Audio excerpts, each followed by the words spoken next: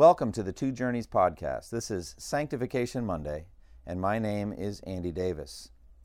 In this podcast, we seek to answer the question, what is spiritual maturity? We believe that spiritual maturity can be broken into four main sections: knowledge, faith, character, and action. Now, in today's podcast, we're going to be zeroing in on faith. And specifically, we're going to talk about assurance of things hoped for. So we are advocating in this podcast that Christians can and should be growing to spiritual maturity, conformity to Christ. This is a lifetime journey, an infinite journey of growth in holiness. And what we seek to do in this podcast is give details to what that journey looks like. And so we're zeroing in on faith, and we believe that Christians already have faith. They have justifying faith. If they didn't have faith, they wouldn't be Christians. We also believe that faith can be developed. Faith must be developed. That the more and more you mature in Christ, the stronger and stronger your faith will get. Faith can grow. Jesus said to his disciples, "O you of little faith." And so faith can grow, it can develop. And so what we're looking for is the ways that faith can develop. And we're going to zero in today on a key definition of faith in the Bible, Hebrews 11:1. Faith is the assurance of things hoped for, the conviction of things not seen. Now, we're going to talk about the second part of that definition next week's podcast. But today we want to talk about the first half, assurance of things hoped for. And as we do, we want to understand what hope is and how a very powerful element of faith is forward-looking, or looking forward. You know, we use that expression a lot in life. I'm looking forward to Christmas, or I'm looking forward to my wedding day, or I'm looking forward to the birth of my first child. Looking forward to things. It means you're anticipating, you're looking ahead. Now, hope essentially has to do with the future.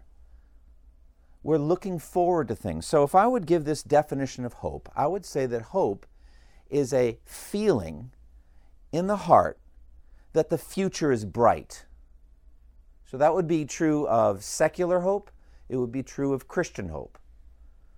So in secular hope, people can look forward to the future, and they're looking forward to it positively. They're thinking about it. So hope always has to do with future things and things that we want to happen, positive things in the future.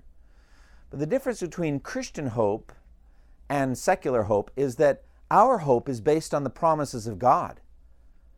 And we believe in a God who knows the end from the beginning and the beginning from the end. He is a timeless being. He's gone ahead of us, and He's made certain promises. He's told us what is going to happen in the future. And He's told us that in Scripture. And so we have a sense that the future is bright based on the promises of God. And so what we want to say is Christian maturity has to do with a sense that the future is bright because it's covered in the promises of God. Now, what I want to do is I want to give you a sense of that future in three categories, we could say it that way. Eternal hope, long-range hope, and short-term hope.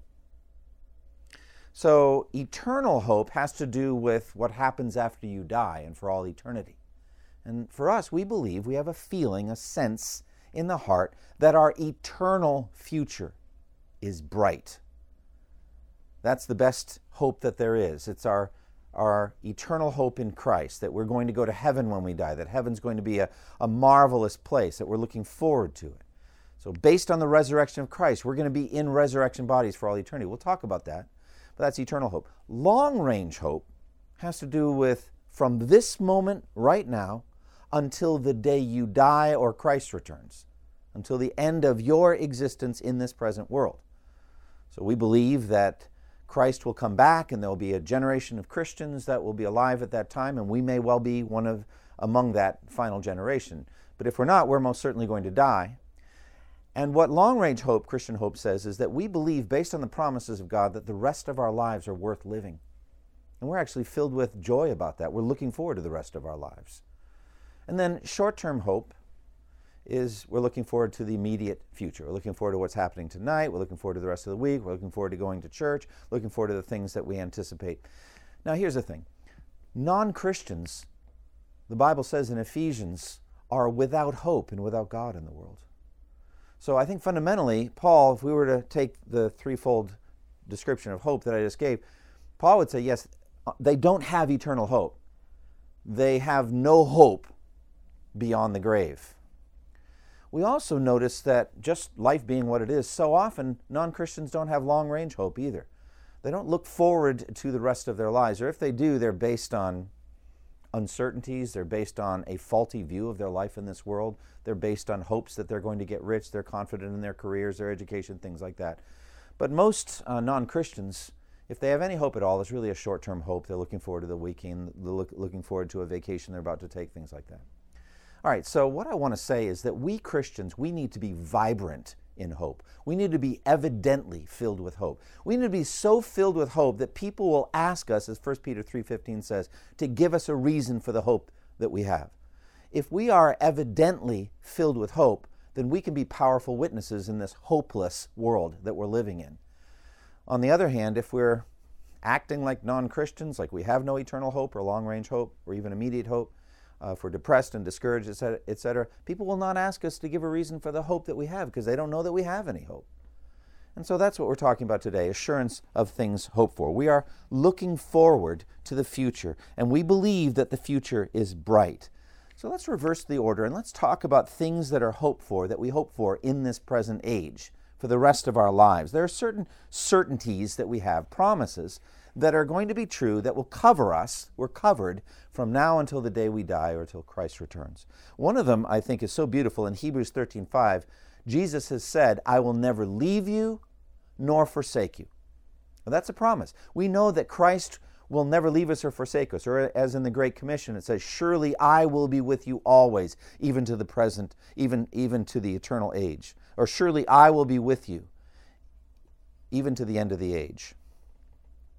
We also know, and we're promised, that if we seek first God's kingdom and His righteousness, that food, clothing, and shelter and the basic necessities of our lives will surely be added to us. And so we know that God is going to provide for our basic physical needs. We also know, by faith, that God will filter our temptations and our trials, and He will not allow us to be tempted beyond what we can bear.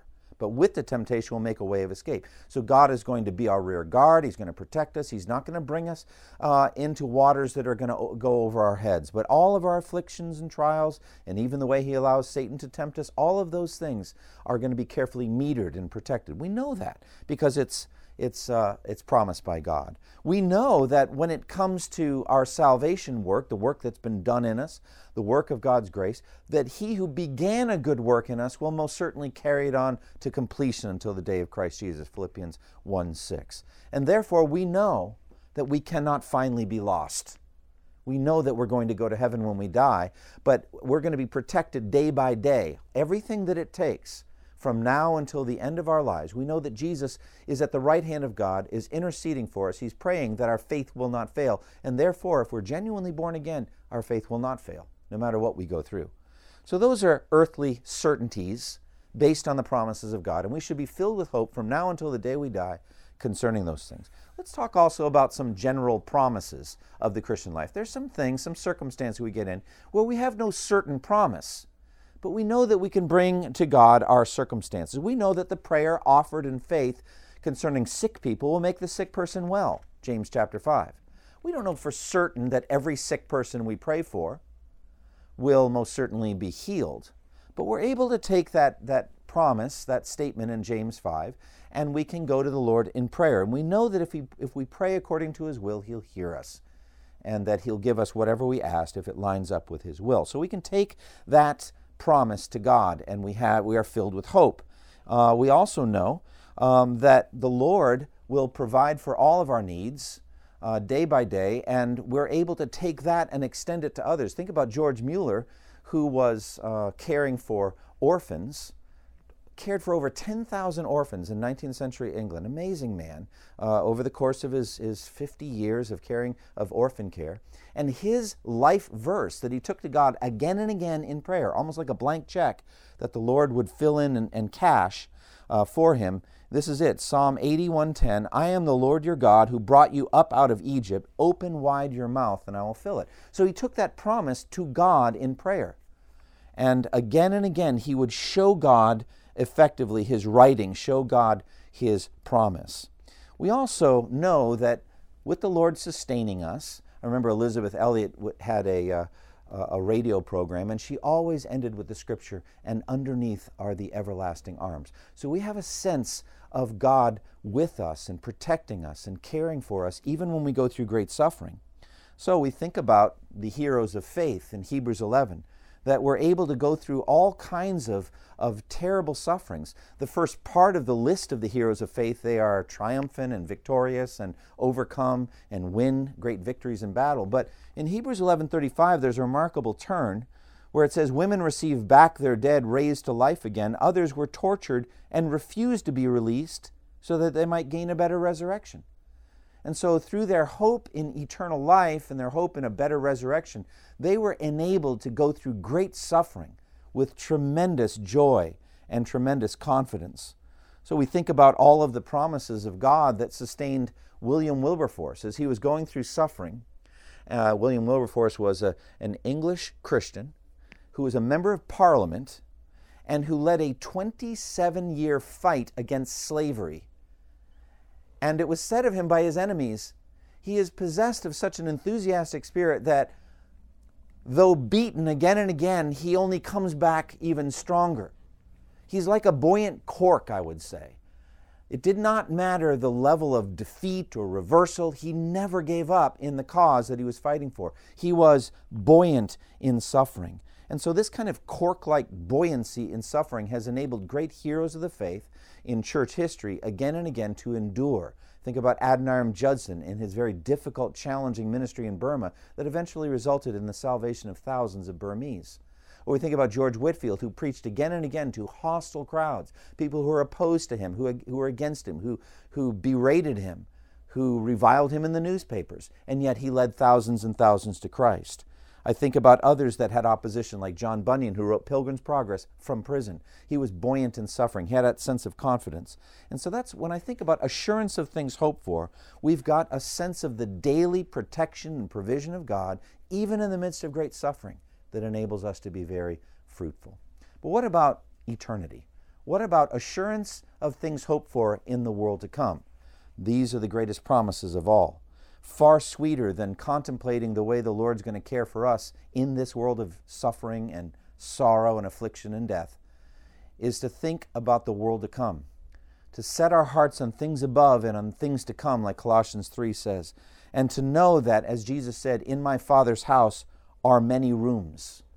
And so we're going there. Jesus has gone ahead of us to prepare a place for us, and so that we are definitely going to be included in the redeemed that are listed in Revelation 7 from every tribe and language and people and nation, surrounded in heaven in the new heaven, new earth.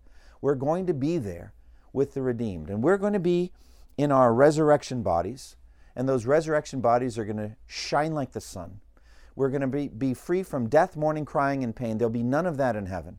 We are going to be confident also in heavenly rewards, that the life that we live in this world, that God will reward it. That the sacrifices that we make to serve Him, the money that we give to support missionaries, the efforts and the time that we put in to serving the Lord, even if we're not repaid, especially if we're not repaid in this world, that we will be repaid at the resurrection of the righteous, Jesus said plainly in Luke 14. And so we are confident and we believe, as Jesus said in Matthew 6, that we can store up treasure in heaven where moth and rust do not destroy and thieves do not break in and steal. So by our good works, day after day, we are confident, we are filled with hope that we are storing up treasure that will shine for all eternity. And so those rewards, those heavenly rewards, are things we should desire. We actually need to believe, based on Hebrews 11, the faith chapter, we need to believe that God will reward those who earnestly seek Him. And so we have to believe in rewards, and we yearn for them. We shouldn't be embarrassed about it. We should say we want the reward. And we need to understand what the reward is. Fundamentally, the reward is praise from God, as 1 Corinthians 4:6 says. Praise from God. That God says, well done, good and faithful servant. The rewards, the essence of the reward, is that God will express His fatherly pleasure to us as His sons and daughters in the thing that we did, in money that we gave and we didn't let the left hand know what the right hand was doing so that we would not lose our reward, in times that we went to our room and closed the door and prayed to our Father who is unseen, and the Father who is unseen rewarded us. In times we fasted and no one knew about it. We're fasting for the advance of the gospel in a certain country, and no one ever knew about it, but the Lord saw it and He rewards. And Jesus said, store up treasure like that. Live a life rich with good works.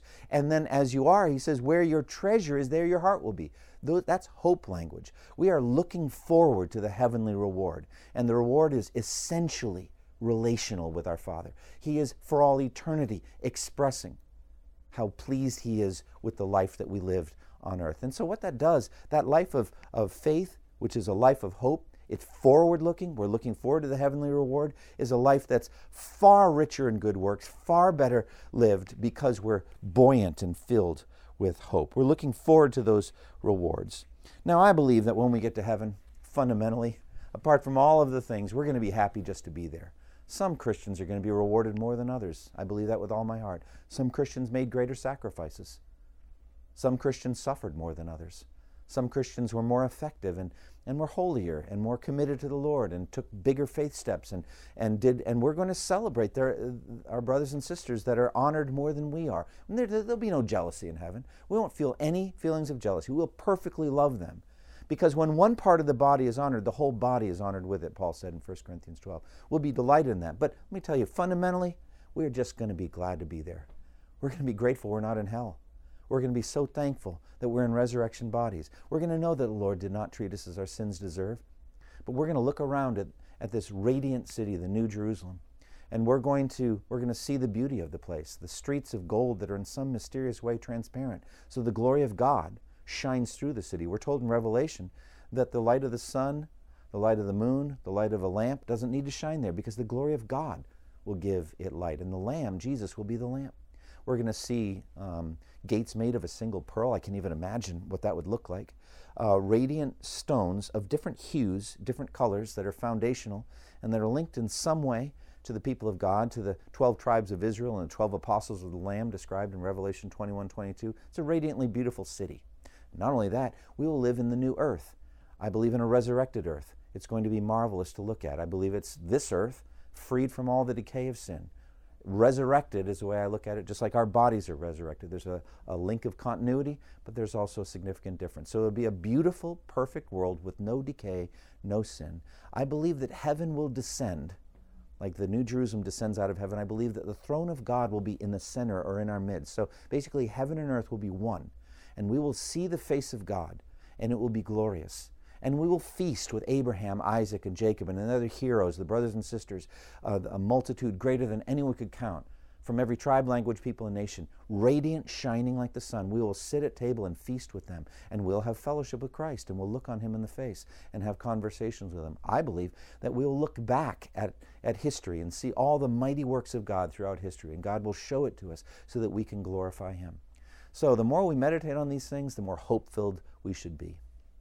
So this is a brief time to look at sanctification. Our desire is that as you continue to grow throughout this week, that you will often meditate on your future, that you will realize the rest of this day is worth living, the rest of the week is worth living, the rest of your life is worth living, and more than anything, eternity will be better than anything you could possibly imagine or better than anything you've ever experienced. So as you go into your week, know that God has gone ahead of you and will be using everything you experience this week to sanctify you and to bring you more and more into conformity to Christ. Thank you for listening to this resource from twojourneys.org. Feel free to use and share this content to spread the knowledge of God and build His kingdom.